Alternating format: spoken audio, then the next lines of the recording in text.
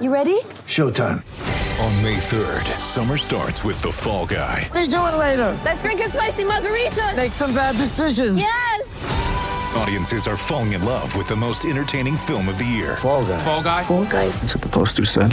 See Ryan Gosling and Emily Blunt in the movie critics say exists to make you happy. Trying to make it out? Nope. Because I don't either. It's not what I'm into right now. What are you into? Talking. Yeah. The Fall Guy. Only in theaters May 3rd. Rated PG-13.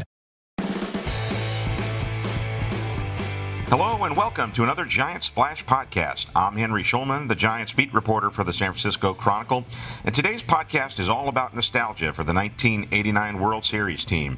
My guest is Cubs scout Terry Kennedy, who was the starting catcher for the 1989 Giants.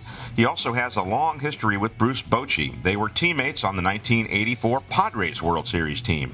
TK has a great Bochy story to tell, not to mention some memories from the 1989 Giants, who will gather at Oracle Park for a 30-year reunion in August. We'll get rolling right after this. Get ready for the greatest roast of all time, the Roast of Tom Brady, a Netflix live event happening May 5th. Hosted by Kevin Hart, the 7-time world champion gets his cleats held to the fire by famous friends and frenemies on an unforgettable night where everything is fair game. Tune in on May 5th at 5 p.m. Pacific time for the Roast of Tom Brady, live only on Netflix.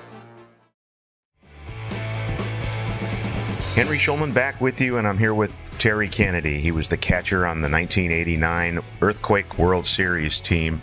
And I'd just like to start, it's really funny, I did an interview with radio in Australia last Sunday, which is just crazy. I don't know why they wanted to talk to me, but one of the questions was, where was I during the 1989 earthquake?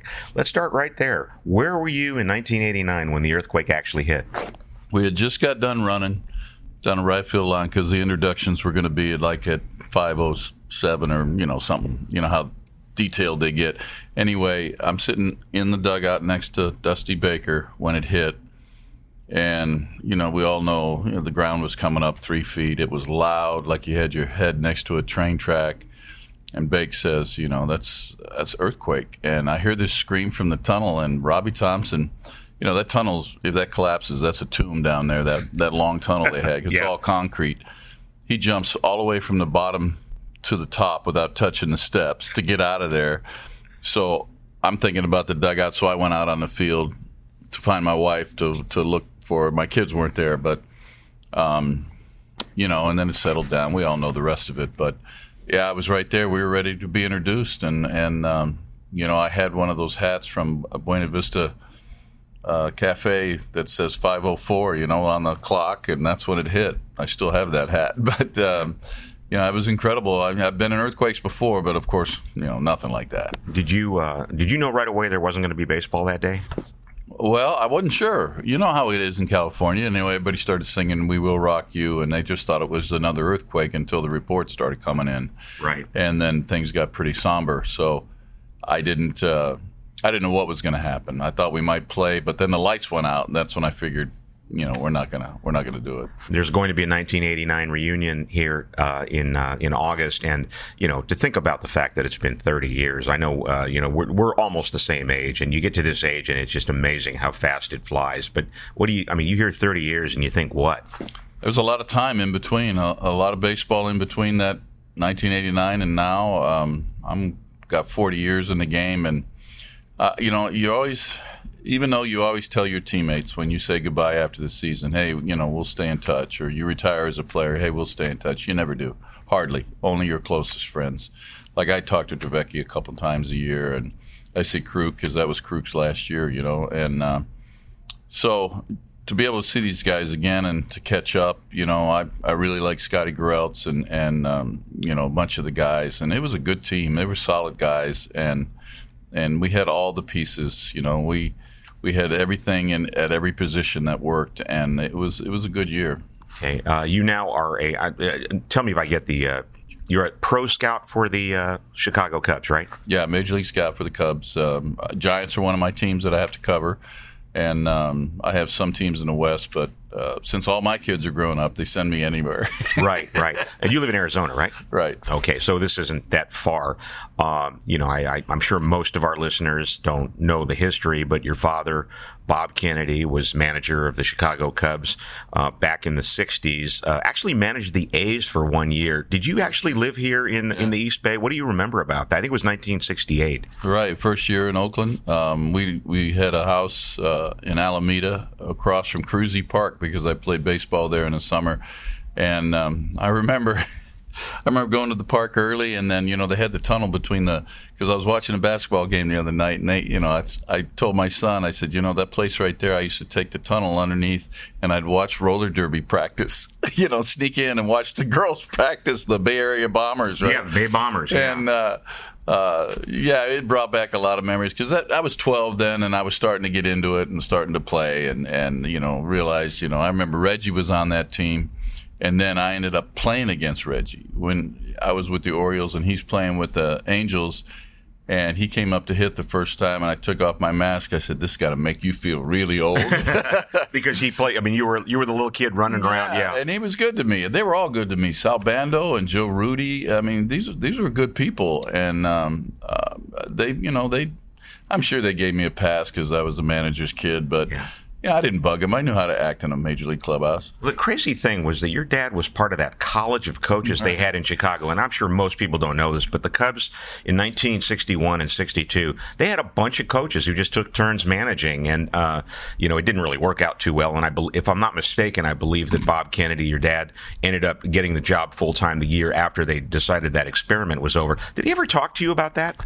Yeah, I remember we were looking at when he passed away, we were looking at some articles, and one of them says, and what he was adamant about it, he goes, "I am not a head coach, I am the manager," even though they were still in the college of coaches, because Lou Klein was part of that, and I can't remember the other guys that were there.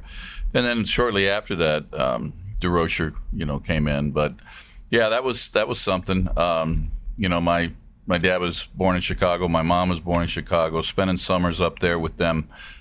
With all the relatives that I didn't know was fun, for a kid. Plus, to get out of the heat of Arizona when I was growing up was pretty good. Yeah, and now you work for the Cubs, so it's kind of come full circle. Yeah, the second time I've been with the Cubs, I was on the field before, and then, different regime then. But Joe Boringer, who's now with the Mariners, hired me as a pro scout, which is really a interesting job, and the variable things that you do keep you from getting bored. Yeah. Now, you went to Florida State. You were drafted number 6 overall by the Cardinals.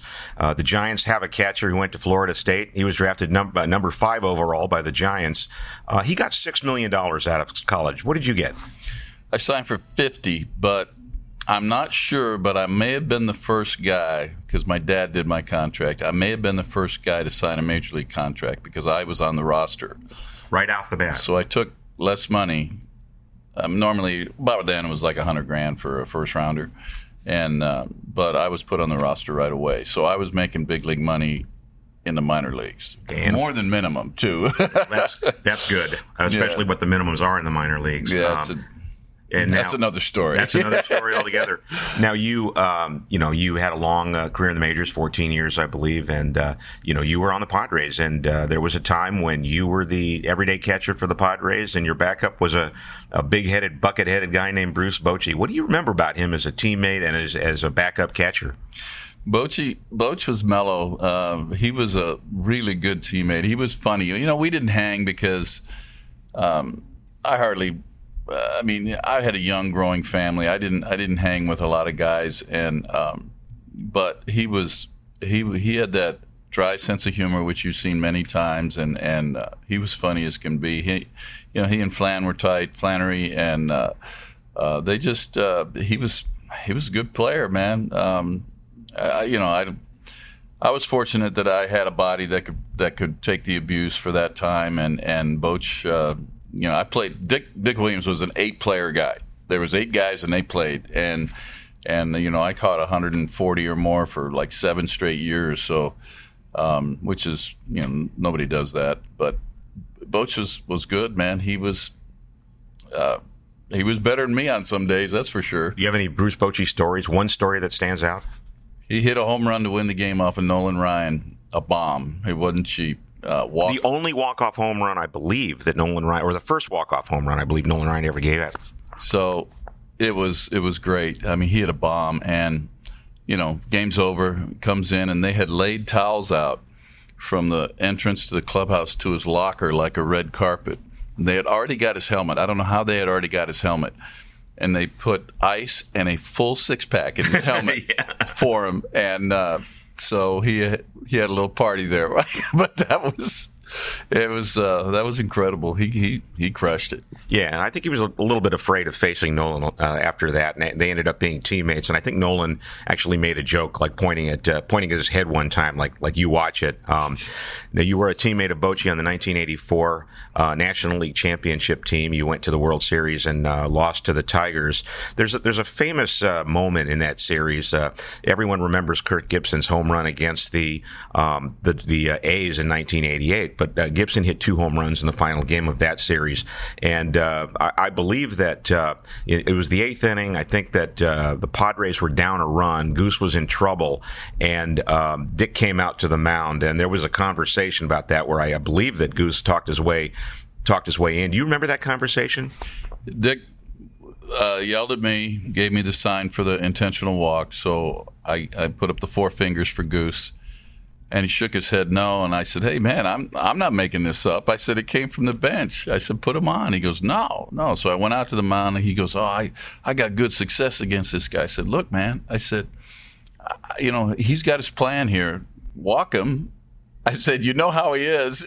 And next thing I know, I turn around, and there he is, and that was the conversation we had. And then, Dick backed off and let him do it, and we all know what happened there. He hit it a mile. It might have been the loudest I've ever heard at Major League Stadium. Oh, when Goose gave up that home run to Kirk Gibson. Do you ever see, Kirk's not in the best of health. I believe he has Parkinson's, if I'm not mistaken. You ever talk to him at all? I had the Tigers 2 years ago. He looked very bad for a while, but then he looks okay now. And I guess they got the meds right. I don't know. I'm just guessing, but he looks a lot better, and he is better, I've heard.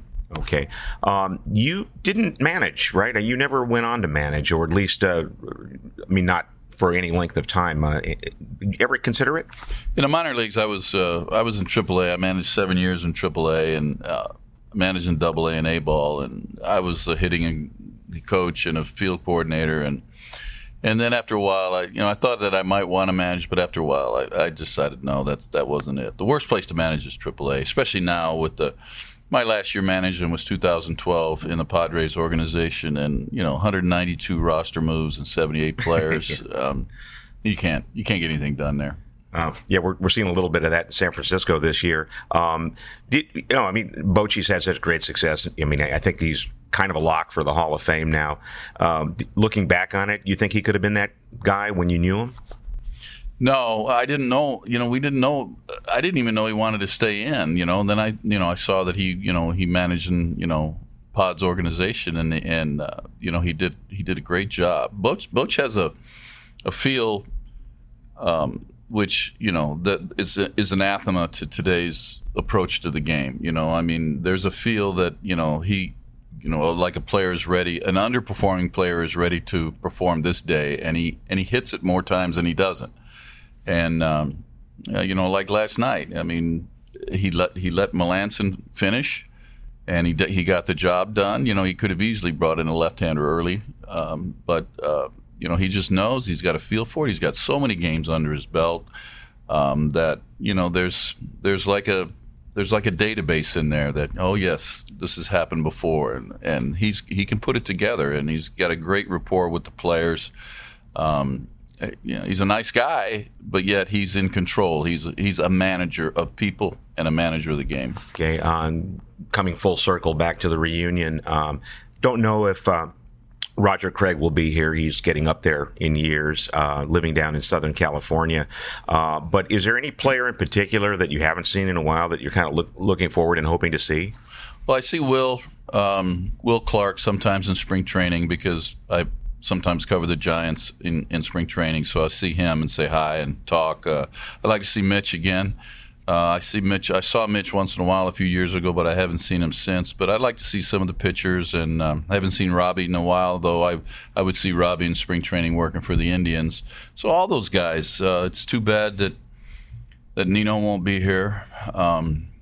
He was a great guy, man, and we're all going to miss him. And I mean, there's a whole cast of characters there. The coaches, you're right. I mean, Bob Lillis and Raj and they're older guys, and Norm, Norm's in San Diego, but Norm's up there too. So I don't know. I hope so, that we get a chance to see him, but it'll be interesting. I talked to DeVecchi, and that was quite a thing in its own in '89. And that's right, Bedrosian. I haven't seen in a while. Watch his kid. I got the Angels, so I watch his kid all the time. So yeah, crazy. Yeah, and you're going to be seeing grandchildren soon. Right? No, not me. Not in this. I'm not going to be around that long. All right, Terry. Well, listen, I appreciate you giving me the time. I look forward to that day. I'm going to make sure I don't take that day off. And best of luck to you with the Cubs season. Thanks, man. Thanks. Giants Double Play is part of the San Francisco Chronicle Podcast Network. Audrey Cooper is editor-in-chief. If you like this show, please subscribe, tell a friend, or give us a review. You can support Giants Double Play and a lot of great journalism with a subscription to the Chronicle.